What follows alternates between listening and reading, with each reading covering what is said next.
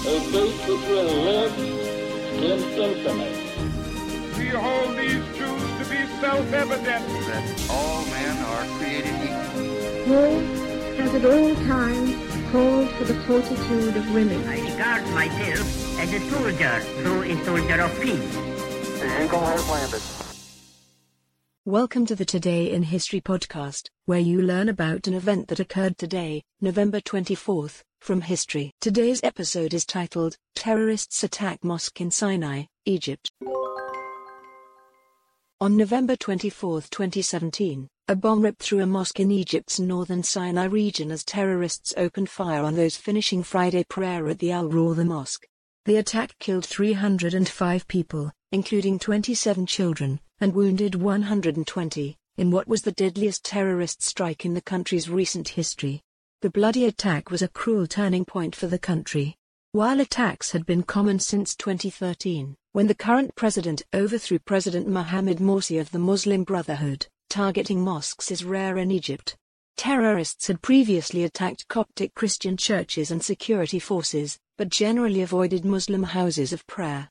This mosque was made up primarily of Sufi Muslims, a mystic sect of Islam that strives for direct personal connections to God. They are hated by ISIS. The attack occurred just days before the Prophet Muhammad's birthday, when the mosque was packed with worshippers.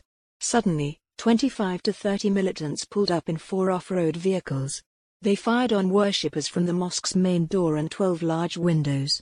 Adding to the horror, several bombs and rocket-propelled grenades went off as worshippers tried to flee. The gunmen set fire to cars parked outside the mosque and shot at arriving ambulances to hinder escape. While no group took responsibility, evidence pointed to ISIS. In an interview published in an Islamic State magazine, a commander in Sinai outlined the group's hatred for Sufis and identified Al-Rawda as a target.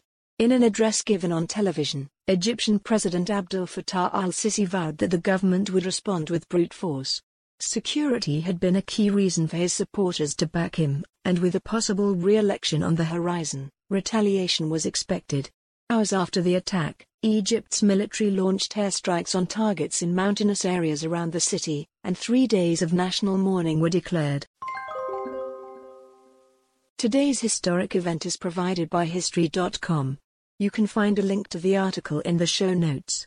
Help support the podcast by rating us on your favorite podcatcher, or support it on Patreon by visiting patreon.com/autopod. Thanks, and tune in tomorrow for an all-new episode of Today in History.